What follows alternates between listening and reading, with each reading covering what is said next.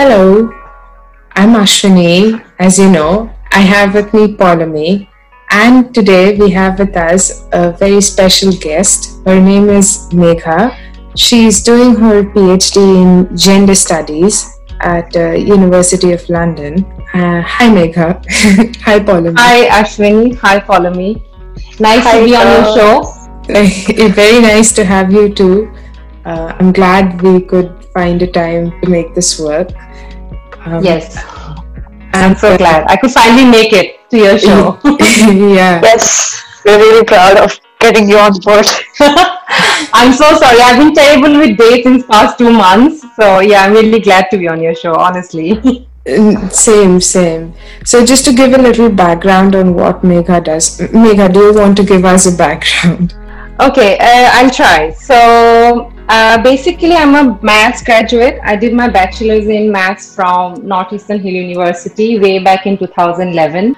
And so while I was in college, I was the women's representative for my college for the state, and we used to attend a lot of initiatives in and around college, which involved like self-help groups of women, and that's how I got interested in this whole idea of social work.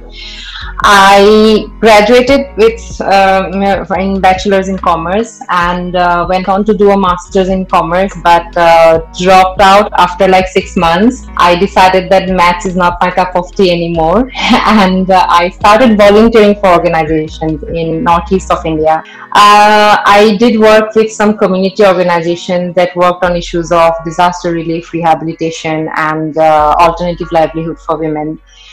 Specifically indigenous communities in Assam. And thereon, after that, I landed with my first project. It was a collaborative project with UN Women. This was a project on gender responsive budgeting. This was with a feminist organization called Northeast Network. I worked with them from December 2012 to February 2014. And then I decided if this is something I really enjoy doing, might as well do a professional course, which kind of really helps me streamline my perspectives and, my worldview about social work and gender and all of that. I went on to do a master's in social work from Tata Institute of Social Sciences, specializing in community organization development practice from 2014 to 2016. And during my time at this, I was selected for a fellowship with Lund University, Sweden. It was a linear summer fellowship. I went to Lund and I took some courses on gender again. And that kind of really broadened my perspectives around issues of LGBTQI, gender, violence, sexual violence. And also during my time with the UN Women Project, we did a lot of work around domestic violence cases in and around, in like all the 27 districts of Assam. And a lot of workshops we attended. I learned about the laws that concerns like gender and development, gender and violence in India. And I did my master's thesis on LGBTQI rights, understanding the lived experiences of the gay and lesbian community in Assam. And after I did my master's in social work, I finished it. And in 2016, I joined a child protection NGO for about 5 months. And I worked on issues of child labor, child sex trafficking, child marriage. And this was like with really low-income disadvantaged communities, mostly like slums. Minority communities living in slums. In September 2016, things didn't work out with the NGO. There was mismatch of skill and expectation. I could not proceed with the organization. I went on to join Government of Sikkim project. This was in the year 2016. So I worked with the Government of Sikkim. This was an innovative project. I was the program manager. I led the project as the program manager. This was with 100 schools in the state. This was on drug abuse and illicit trafficking, which involved, we shaped the whole program in 6 pillars of like community outreach programs, teacher training, volunteer training, then parental counseling, all of that 6 pillars of the project. This was again done in with support of Public Health Foundation of India and UNODC. So it further kind of expanded my knowledge around child sexual abuse and drug abuse, and a lot of issues around trafficking, And all of these are interlinked issues, and it can really help me understand like things from a very ground perspective, ground realities. And after I completed the project in around August 2017, and then I shifted to Delhi. So during my time with the Sikkim government, I was chosen as a global youth advocate for Global Partnership for Education. This is a multi-country initiative funded by Global Affairs Canada and World Bank, where 89 countries coming together for transformative financing for education. And it involved a lot of youth engagement. So the GPE basically, so it's Global Partnership for Education, and GPE basically, they worked on youth engagement within GPE in terms of how you can have like more young people engaging with the issue of education in countries. So I was one of the 7 global youth advocates for GPE, and we worked on the youth engagement strategy for GPE. We developed it. This was a 2-year stint, and 2018 January I completed my project with GPE. And parallelly, I shifted to Delhi in 2017 September, and I started working for Oxfam India. I was the program coordinator. I was also managing the national campaign, gender campaign for Oxfam India, which was enough. This was around creating spaces for women and girls to take action on violence against women and girls, and involve a lot of youth engagement, coming up with creative, innovative communication materials, and stakeholder engagement, working with alliances, networks, and just building momentum for the movement, the feminist movement in India.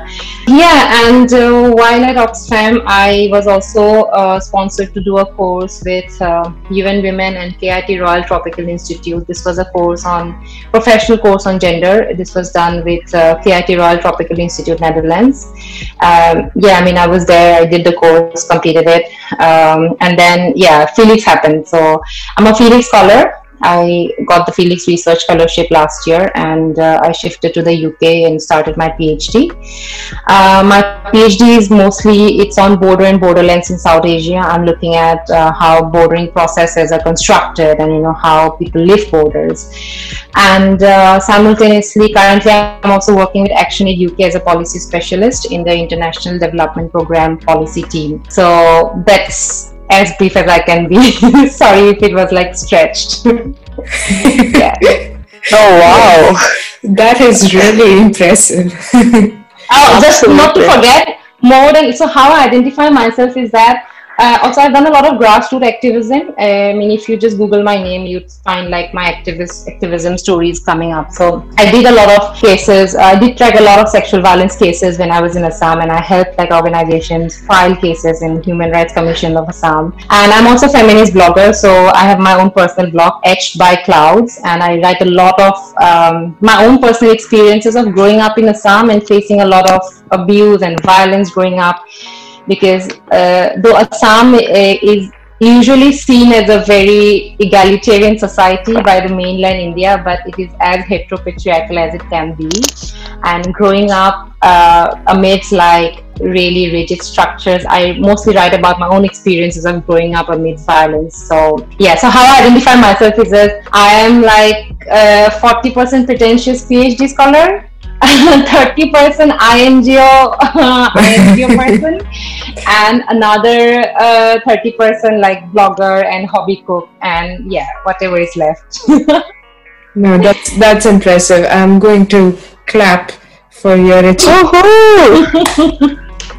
No, even though it sounds like a lot, I'm sure there was a lot of struggle into the whole, the list of things you have done. I would say you should be super proud of it, and instead be 100% proud of yourself instead of saying 40% pretentious. There's no pretentiousness at all. I do feel I'm a pretentious PhD scholar, because most times I'm like, okay, what am I doing with my PhD? I'm just kind of eating crisp and wine and like not writing anything on my PhD. So but documentation is not everything. No, you've done a lot of actual work, which is very important. And I don't know if you get to hear this enough. Maybe you do, but really, thank you for your work. It is very important. So thank you.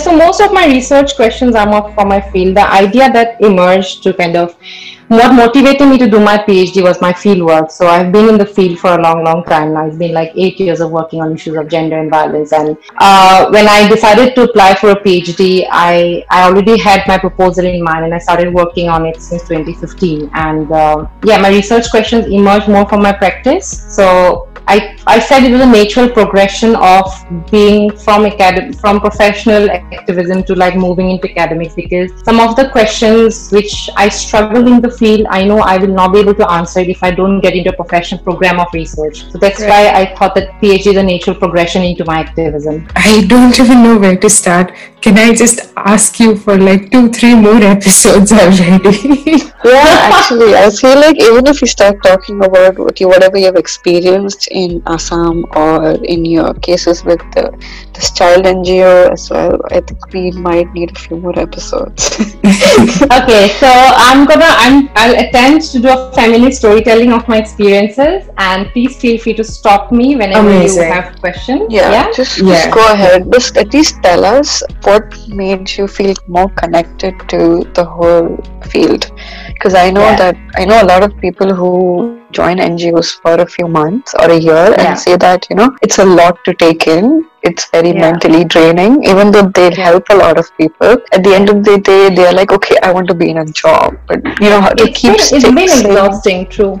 Yeah, and I do agree, to keep saying that, right? Sorry, just to keep saying that, I want to pursue it as a career to help others. How do you decide that?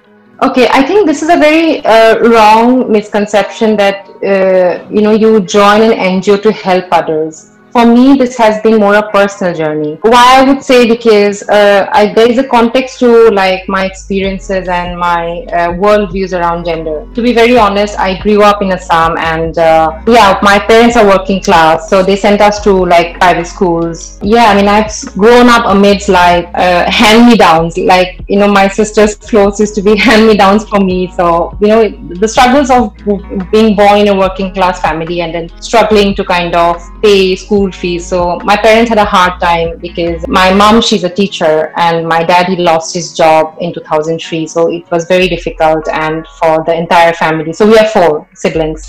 Yeah, I mean, the school I was sent, it was one of the most premier schools in the whole city, Guwahati. But my experience in the school has been, actually I have really scarred memories of my school years. I was always bullied and body shamed and color shamed. I have a dusky skin, so I know 2 of my bullies who started bullying me for my color right from when I was in class nursery.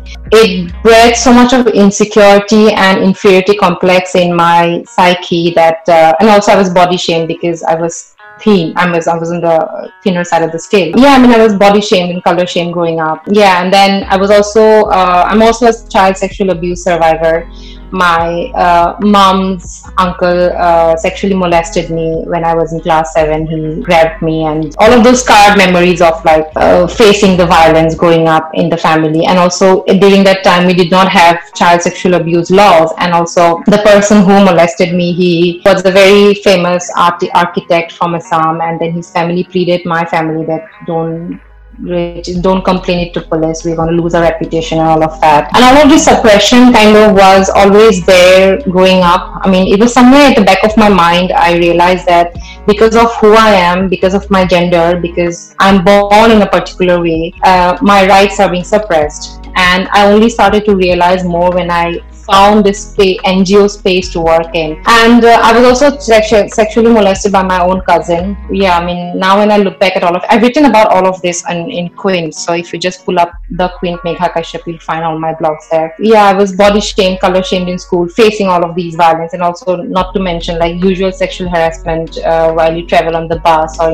being catcalled. I was groped at in buses and, all of these public spaces. I remember once I went to see a drama with my uncle and my aunt, and there was someone sitting next to me. He grabbed my breast, and I was stunned. I could not speak anything because it was pitch black dark in the theater, and I did not know how to react, and I came out crying. So when I was so all my bullies in school, they always used to bully me for my skin color. And it so happened that I ended up to validate my existence, I ended up in really abusive relationships. I sought validation, external validation from like men. And I ended up in a very abusive relationship where I was almost killed. I ended up in ICU for 3 days. One of my ex-boyfriend tried to kill me and sexually assaulted as well. And this constant feeling that I am less, I'm not enough for myself. This was being kind of always being reiterated through like actions and words. And this was not just my ex, but also a lot of people in and around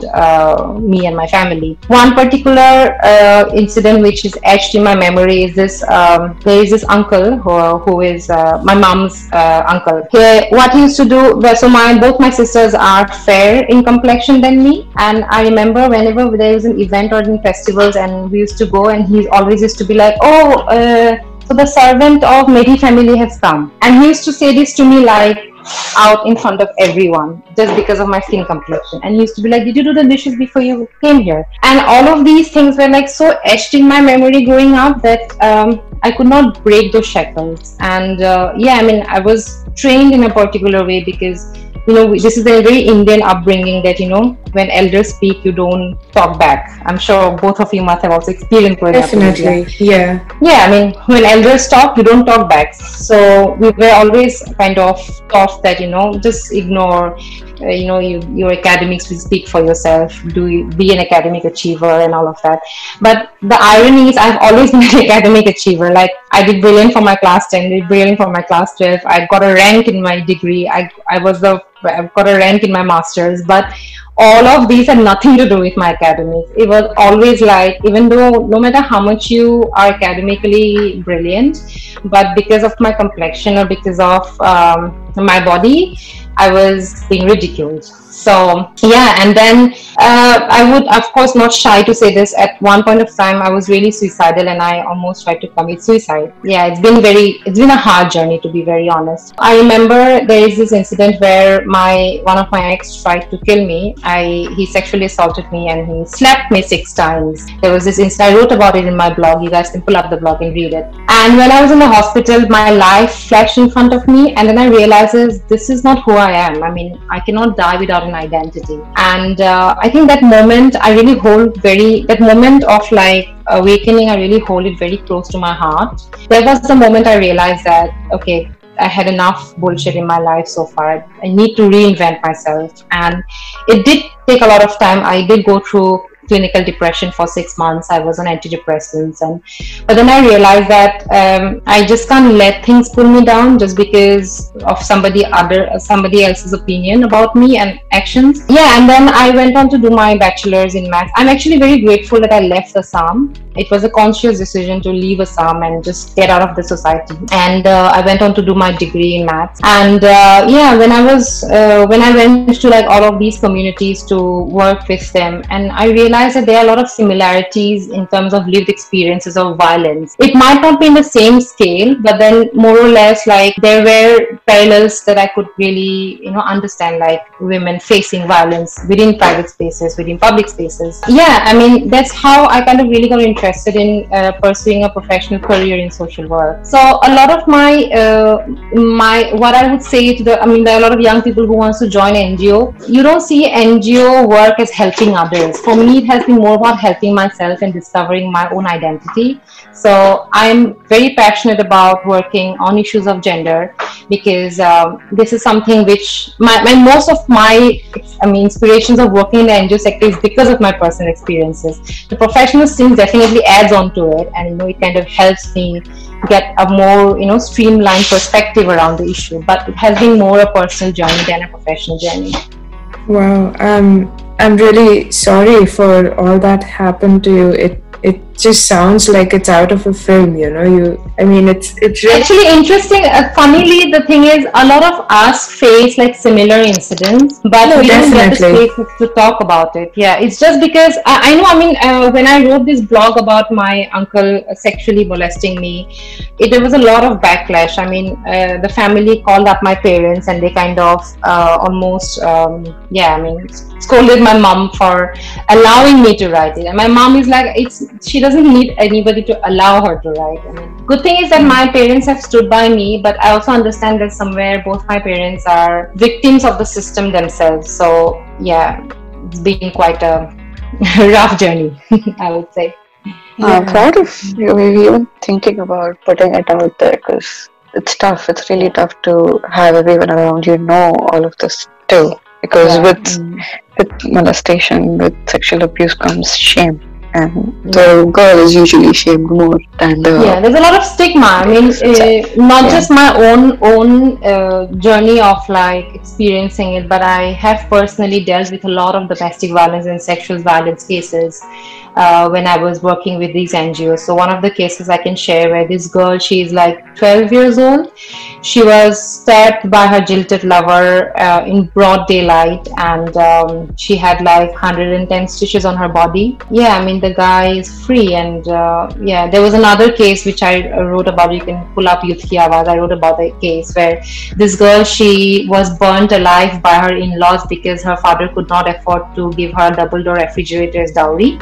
So yeah, I mean, there's a lot of trauma that I taken from like doing all of these cases, tracking all of these cases, but I realized that we need to just care for each other and be there for each other, because if I'm empowered, I'm privileged, I know that I have access to opportunities, resources, and if somebody like me does not help people, I mean, other women or other individuals who are in need, who else will? So I make sure that if there is a crisis, there is a case of domestic violence or sexual violence, and if I come to know about it, I try my best to like help with whatever I can. It's very brave of you to, come out and speak about it. It's not easy. Yeah, I have for a brief stint worked as the student representative of sexual harassment in my undergrad college, and so I have dealt with a few cases and in my personal life too, but I'm definitely not, I'm not there yet where I can go out and speak about it myself. Yeah. So it's really brave of you. And also the thing you mentioned about the intellectual, being smart or being an academic achiever does not make these insecurities go away. That really hits hard because it's so true. It's like you're hungry and someone offers you water. It's not going to fill your stomach, Yeah, but we are brought up in a particular way, especially girls in India. I mean, we are supposed to be very submissive. You don't talk back to your elders, and if it's elderly men, you definitely don't talk back. So this has been imbibed in our psyche when we grow up, that because you were a girl, you were expected to behave in a particular way. So a lot of my relatives now think that I am very unideal, a wayward woman. I have lost all sense of Indian culture because I talk openly about sex and I talk about all of these. I call out people radically. But I think, this is part of also my own activism. I mean, I see it that way because in my feminist principles and in my feminist universe, if people like me who are privileged, I mean, I'm very privileged in terms of being able to come to the UK and do a PhD and work with all of these global organizations. So if people like me don't speak up, it's like what examples I'm setting for others. So so I've written this blog about my uncle sexually molesting me. This was a blog on Quint. It just went viral. I received a lot of messages, a lot of calls from like a lot of women all over the world. I know somebody wrote to me from Geneva. She's in Honduran. She wrote to me saying that after I read your blog, I found courage. I went back to Honduras. I spoke to my sister, and then we both called out our uncle who sexually molested us as kids. So thank you so much for writing such a brave piece of blog. So all of these gives me courage to kind of really listen to how my writing on my work is inspiring others or helping others to cope up or giving them a space to kind of really, revent or, find peace. So Yeah, it's very hard to deal with these things, and it is sad that it is so common. So I wanted to ask you a question, since you worked a lot with sexual violence and domestic abuse issues. Firstly, to start with, a lot of women don't want to talk about it, like we just spoke about it.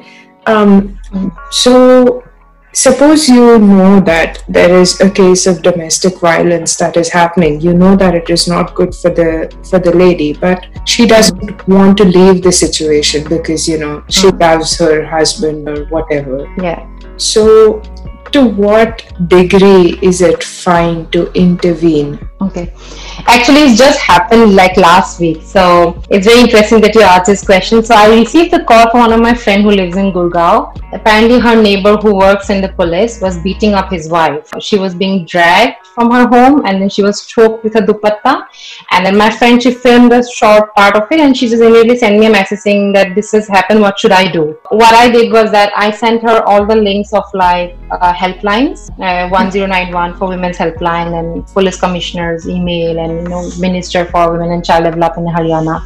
I just told her, make as many calls as you can, inform everyone, because this has happened in public view. If it was happening within indoors and you'd not know, then it's a different thing. You could still call the police then, but if this has happened in public view, he's done this, anybody can call up. So just call the police up, inform them that's what happened. So I spoke to the NCW, not NCW, National Commission for Women.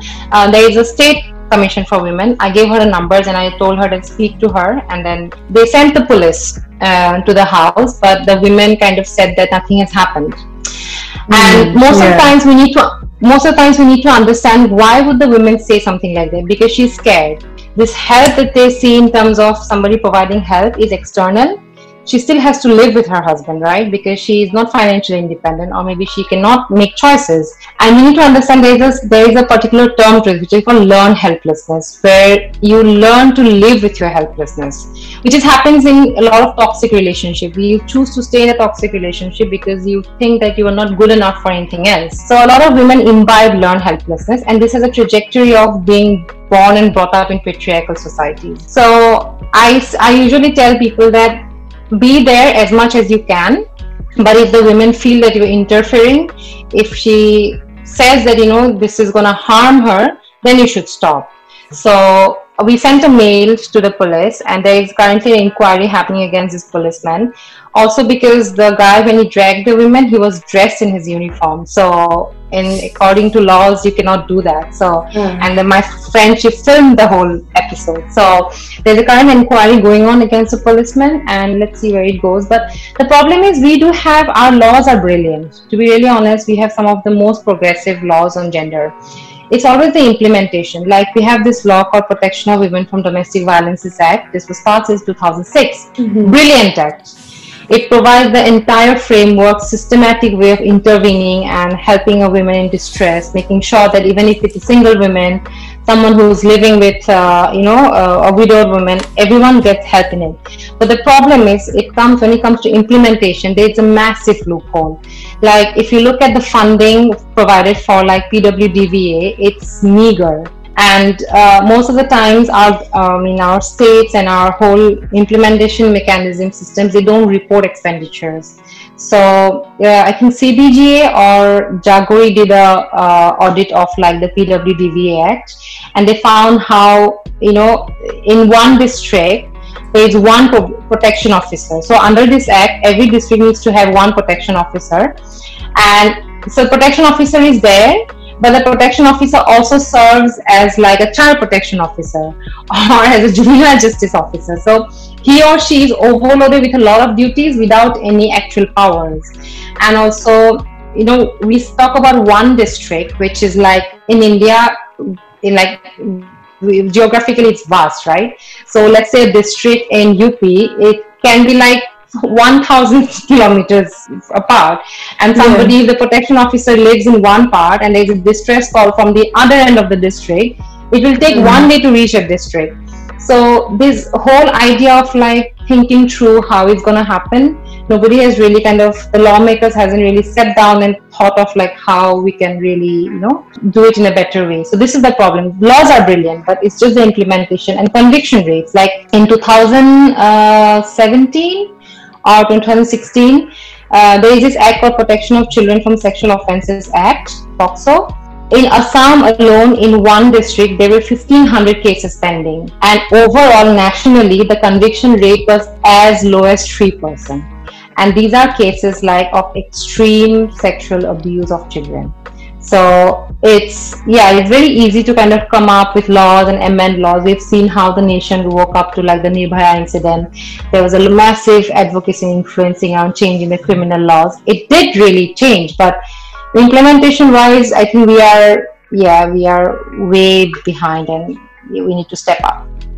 I see. Okay, so another question, maybe a little sidetracked, was how, of course, you personally and in general, if you've seen people, how do you deal with like when someone breaks your trust in such a way in extreme cases of sexual abuse or even emotional abuse, how do you ever learn to trust people again? Or it's a very hard question, actually, to be honest.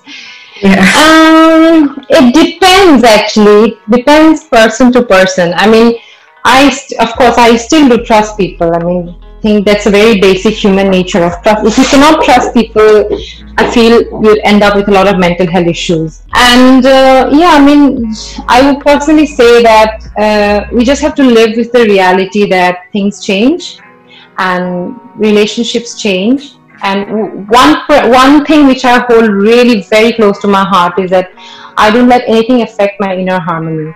So this is like a very close. I mean, it should be on my T-shirt at one point. Where I say that I am the most unideal, wayward, and immoral woman, but I'm in my feminist universe. I'm alive and kicking, and this is something which I hold very close to my heart. So. Yeah, I mean, I would not say that after facing all of these things, I don't face it yet. Even now, I mean, being in Europe, I have faced racism, and the other day someone catcalled me outside Tesco. So I think you need to have your own. Eventually, you learn how to deal with such things and cope up. Sometimes it's hard, of course. It's not easy to kind of cope up with incidences of sexual harassment or sexual assault, but. I mean, it's very individual, very subjective, and trust is something which kind of, sometimes people break your trust, but what can you control others' actions? You can't, right? All you can do is you can control your actions. So I am there for people. I definitely help out, and I am always there, like whoever needs my help.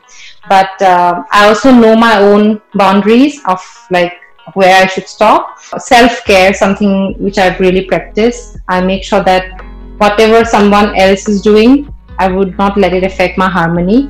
Others' opinion is not my reality. I know where I have come from, what struggles I have. Others will not be able to, be my representative of my struggles. So I don't let anybody affect my harmony.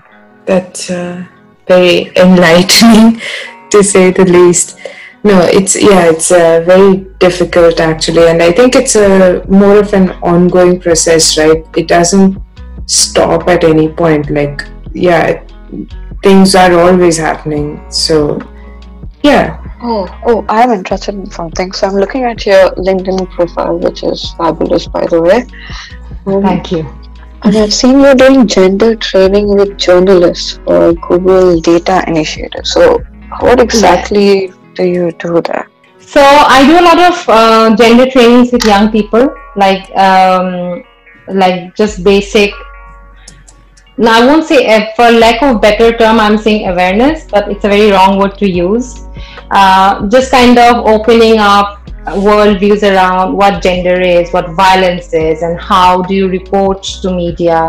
I was teaching in Jamia Millia Islamia in 2018 a course on gender and media with master students, and I do a lot of gender trainings with young people. So this was, I think, 2019 or 2018 July, where I was training young journalists as part of the Google Data Initiative. I was doing a gender training for young journalists and stringers who wrote, like, how do you represent gender issues in media? What is the appropriate way to kind of talk about somebody who's, how to report a rape case or how to report a sexual violence case. And most times we know how media reports it. And it's very important for media to kind of write in a particular way, because they are the people who shape public opinion. So in terms of how do you appropriately report gender issues is something I am very keen, and I kind of do trainings. I also do a lot of trainings with like young people working on other issues. I did a training with youth from Bangladesh, Nepal, Myanmar and India. This was held in Bangladesh last year. So I did a training on like, they were working on something on rivers and transboundary rivers of South Asia. They were doing community mapping. So I kind of worked with them to say how within your community resource mapping, how do you highlight gender issues? How do you kind of pin it down that women are most affected when it comes to like river management or working within communities on livelihood. So all of these are part of my more activism and professional work. Yeah, that's really important to teach people how to approach and face things, especially when these things happen, right? Yeah. So I know that you recently worked in setting up a sewing school for, what was it, 13 girls? 10. Tailoring center, yeah. Yeah, because they would have been married off otherwise, if I remember correctly. So can you tell us about that? What were the challenges you faced with that? Okay, so this is an initiative by an NGO called Care You 365. It's a NGO based in Assam. This community is based in Kamrup district, which is one of the flood affected districts. As you know, in Assam we have annual floods. Every year there is a massive flood which kind of devastates the whole state. So their families lost farmlands because when disasters happen, it's always the girls who are at the forefront of being vulnerable, most vulnerable. Either they're married off, or they're sold, or they're trafficked for money. So these girls they're rescued by the NGO who were supposed, marriages were fixed, but they were rescued by the NGO. And I was in conversation with the founder of the NGO, asking what are the projects that they're doing. And then his name is Grigu, he shared that how they have this community of girls. They are school dropouts. They can't go to school because the school was washed away in the floods. So they are at home and their parents are arranging for their marriage. And they have been kind of trying to have a conversation dialogue with the parents, saying that don't get them married off and we will train them and all of that. But then how old were they? They are 10 girls. Some of them are 12. They fall in the age bracket of 12 to 18, 19, not more than that. So and then I said, okay, what is it that they want to do and what are the existing skills? So we did a small skill map study, and then we learned that they already are good with tailoring.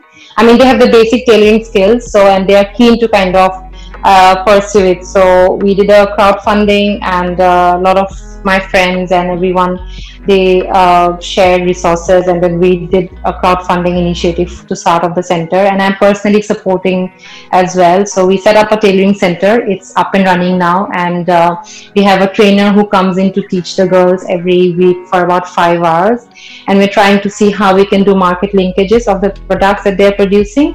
So I'm hoping when I go to India in Jan, I get to meet them, sit with them, and know how else I can help them, or how else we can kind of support their center. Yeah. Yes, please do share the link with us so we can add it. So if any of the campaign's over. It's over. Even then, if we could donate. Yeah, sure. Next time, if we need next time, I'll put it up again and share with you guys. Sure. Yes, thank you. Thank you so much. Yeah, that is. I can't even imagine being in that sort of a situation. It's crazy, especially 12-year-olds. It's really crazy. It's the reality. It's crazy for us because we're privileged, right? Yeah, definitely. Yeah. I have seen, in my personal experience while I was growing up, and I think I've spoken about this in another episode. I've seen cases of, the ladies who used to come to clean our house. Some of them, they would be abused by their husband. They would just stick in their relation because they are brought up with the belief that our husband is like God. You're not supposed to leave him no matter what he does to you. and Yeah. because they want to support their children and their family, etc. And there was also this time. In fact, it was maybe last year. There was a lady. She came and begged us to have a girl work for us, and she was underage, so obviously we didn't want to do that. And so my mother tried to tell her that we will support you and put you in school. How about complete your education? But the values that the girl was given, she was she was very fixed on getting married instead of getting an education or doing anything else. And now she has, I don't know, maybe she's already pregnant with her second child or something. Yeah. So I mean, in terms of like disasters happening, and in general, like when there is a crisis, it's always women and girls who are the most vulnerable and at risk of like facing vulnerabilities. Specifically, I would say like in low-income families, it's always the women or the girls who takes a beating in terms of being married away. Or I have personally dealt with cases where girls are sold because families cannot afford to send them to school, and they are sold off as brides because that helps them to earn some money. So it's a lived reality. My lord, yeah. It's quite tough. Not a very happy thing to talk on a Sunday. No, but it's an important thing that like you said, if we don't talk about it, then who will? Yeah. So you also spoke about having worked with drug abuse problems. Yeah. And was that for children or? Yeah, this was the Government of Sikkim project I was heading. This was in the year from 2016 to 2017. I worked with Government of Sikkim. I was leading their program Sati, Sikkim Against Addiction Towards Healthy India, Sati. This specifically was, Sikkim has a high problem of drug abuse and illicit trafficking, especially among school-age children. So I mean, a lot of drug abuse cases where children as young as 6 years and 7 years were popping like morphine pills. Oh my god! And and the problem is, I mean, there's a lot of work to be done on that. It's in shambles, the whole anti-drugs act. So I worked with the government, and we developed a program in 6 pillars. It was we trained the kids, we worked with teachers, we did principal training, we did community outreach events, we raised a lot of awareness within communities. So this was a 4-year project funded by Titan Industries and UNODC, and there were other players as well. So I mean, drug abuse and illicit trafficking is quite high in Sikkim. I think it's second after Punjab. So the government was really keen to kind of do something which kind of helps the kids. So I worked with them for a year just to shape the whole program, give it some form of like self-sustainable way of functioning. It's still running. It's in its, I think, 5th year now. Yeah. I see. But I mean, where do they get the money to get the pills from, or are they really cheap or something? So Sikkim shares borders with West Bengal, and there are some open borders where it's easier to kind of peddle drugs. So there are drug peddlers who use children to kind of sell drugs. It's like if you sell this drug, you get this amount of drugs for free. Sikkim, this is the thing. I mean, in most of the social issues and issues around discrimination, violence, and all of these, you cannot see things in isolation. Everything is connected. Like drug abuse happens because there are no public recreation spaces, or it happens because there is low levels of employment, there is low levels of satisfaction, happiness. And in Sikkim, of course, Sikkim is a very nice Himalayan state, and I had a beautiful experience of being in that state, but there are very less public spaces where kids can go and play. And I mean, in general, there are problems within the society because of migration issues and laws in general. And Sikkim has a history of being annexed to India and all of that. All of these are combined. So I think somebody from Caravan wrote about Sikkim's drug case. Her name is Sarita Santoshini. She wrote an article she dug into the whole issue of drug abuse. She took in inputs from like existing drug users. She did a brilliant story around uncovering the whole issue of drug abuse in Sikkim. It's on Caravan, and her name is Sarita Santoshini. So she also spoke to me while she wrote that piece. So she kind of does a brilliant job of underlining what are the main problems within the state. How is it grappling with the issue of drug abuse and trafficking? Okay. It's surprising because I never heard, I mean, of course, I've been outside India for a long time now, but I don't think I ever heard of this problem with Sikkim in mainstream media, at least. Same for me. Yeah. The thing is, mainstream media does not necessarily, this is the thing in mainstream media does not report a lot of cases from Northeast India. And unless it's like insurgency or a terrorist attack, you would not find a lot of stories about cases from Northeast India in like mainstream media. This is the case, the rape cases that happens in mainstream media like Kathua or Hathras, it gets a lot of media attention, but a lot of cases of rape, like brutal sexual rape or gang rape that happens in Northeast India is not reported because Northeast India has always been neglected by mainstream media unless and until it's an insurgency or a terrorist attack or communal violence. So this has been a constant struggle of like people from Northeast to get represented in mainstream Indian media. Yeah, that at least I have heard a little more about in mainstream media. But yeah, that's crazy. Sorry, this is generally a question that people ask during the end, but in no specific order. What do you think I can do as an individual to help? So as I think a lot of the time this is a question we all need to ask ourselves, how can we help?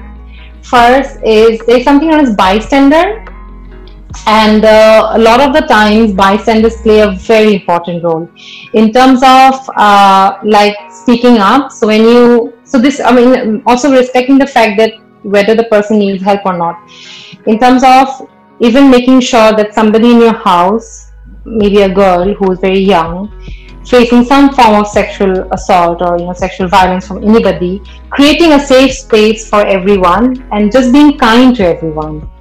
And that's all. We all are accountable for our own actions and words, and in general I feel you just need to be kind to everyone, and that's it. You can, every individual can make change if you're just kind to everyone and just be accountable for your actions and words. And sometimes we don't realize how words can be brutal and can hurt others. And just kind of putting yourself, just empathy. Empathy is the basic human, need. You just need to empathize with people, and everyone is struggling. Everyone has their own battles, and just kind of being a support to people who you can. And that's all we can do as bystanders, right? Yeah, definitely. Yeah. Yes.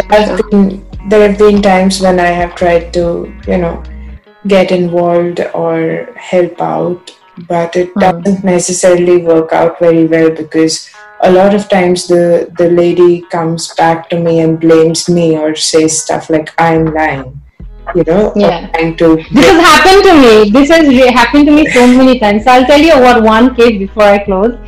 There was this case where there was this young girl who was stabbed by her jilted lover, and she got 110 stitches in her body. She was hospitalized, and I reached out to the DC and helped her out. But then later, her family kind of started blaming me for being there for her in a way. So these are the things. This also come from my experience, years of being on the ground and doing activist work. There is a case you must read it. This was like my flagship activism work where I received a lot of rape threats and death threats from people. If you just go Google NRHM and Megha Kashyap, is an entire story. I'll not take a lot of time sharing it, but this has happened where we tried to help a woman, and it kind of it got very politically involved and stuff like that, and then we had to go to the court saying that we don't have any personal interest. We're just trying to share the state of healthcare in the state. So yeah, I mean, you also learn from experiences when to step back. So I have my own personal boundaries, and I can only help someone to an extent. And only if the person wants to help himself or herself, I'll definitely be there for a support. But I would not overstep my own boundaries. And this is the thing. I mean, I don't let anything affect my inner harmony. It is as brutal and as blunt as it is. So yeah, I mean, just being in your own boundaries, helping people, being kind, and empathizing. That's all we want. And also making sure that everyone has their own battles, and just being kind to each other and supporting each other in whatever way we can. And for, say, someone like me who's not directly into the field, are there any NGOs or is there any special work that I could get into? Just reading, just being kind of on top of like things, like on top of news, what's happening on issues of gender, and just educating ourselves in terms of what is it that's happening in the country and how can we make noise about it. So a lot of the times I tell this to my friends who are not from the sector or not from the charity space or the right space, that the moment you hear things like this, make some noise, take it to your social media. Even 10 people watching it will know what's happening. So that's how you create a chain reaction, and that's how you build momentum with the whole feminist movement. And it's very important for every one of us to kind of be connected to issues. Otherwise, the very fact that you can say that you are unaware is a privilege. It's a political privilege, because that's what like perpetrators or abusers want you to do, so that you're detached to the issue. So just being aware about things that's happening, just reading up and being connected to issues, I think that's very important for each one of us. I mean, I think that's the simplest thing we can do, but even then, I've had people come up to me and be like, can you stop posting news on your story? It's so boring and it's kind of putting me down. Like, that stuff happening. Why are you posting it on Instagram? You should post stories as memes. That's what connects. I mean, I do it all the time. No, I feel like we as a generation tend to look at news clippings through our Instagram more than our apps that are for our newspapers. Yeah, true. I have one more question, which is maybe a little a weird question, you can say, but a lot of times there is this conflict I have in my mind, and I think I've also spoken about it with other people. What do you? I don't even know how to frame this. It's really weird. Would you say that India as a country? I mean, me being an Indian living outside the country, should I be devoting all my resources to helping the people of India? I mean, would you say, I don't even know how to put this. How would you compare the struggles of people over here, or say the number of abuse cases in the UK as compared to India? Okay, this is gonna take a lot of time if I have to go into the politics of colonized and colonial identities. So I'm not gonna go into it. I could kind of have like 1 hour chat over this. But in general, I feel it comes down to like the individual. Like I mean, we also need to understand that most of the global South countries were former colonies of like UK, France, Spain, a lot of US, and a lot of the struggles that we have growing up in global South has colonial continuities. Like, for example, the whole idea of marriage, or the whole idea of monogamous marriage, was a colonial construct, and this whole idea of sanctity around marriage and procreation within marriage is a very colonial construct. So issues of violence within marriage, like marital rape and all of that, can be connected to all of this. So it comes down to the individual, how you want to distribute your resources. But for me, how I do it is that if there's an extreme case of, like, I know that there's an extreme case of domestic violence happening, somebody needs help, I would not look at like the race or whoever that person is. The person needs help, that's it. But yeah, in terms of contributing and money-wise, financially, I usually donate to a lot of charities in Global South, mostly to Indian charities working on issues of gender. I've been doing it since I started earning money in the NGO sector. So yeah, I make it a point. I also realize that who I am today is because of my privileges and my oppression, and whoever I am today, I'm just giving it back to the society I've come from. And if we don't give back to the society, no one else will. So it's just kind of, yeah, it's, I don't know if you guys have read Paulo Coelho, Alchemist.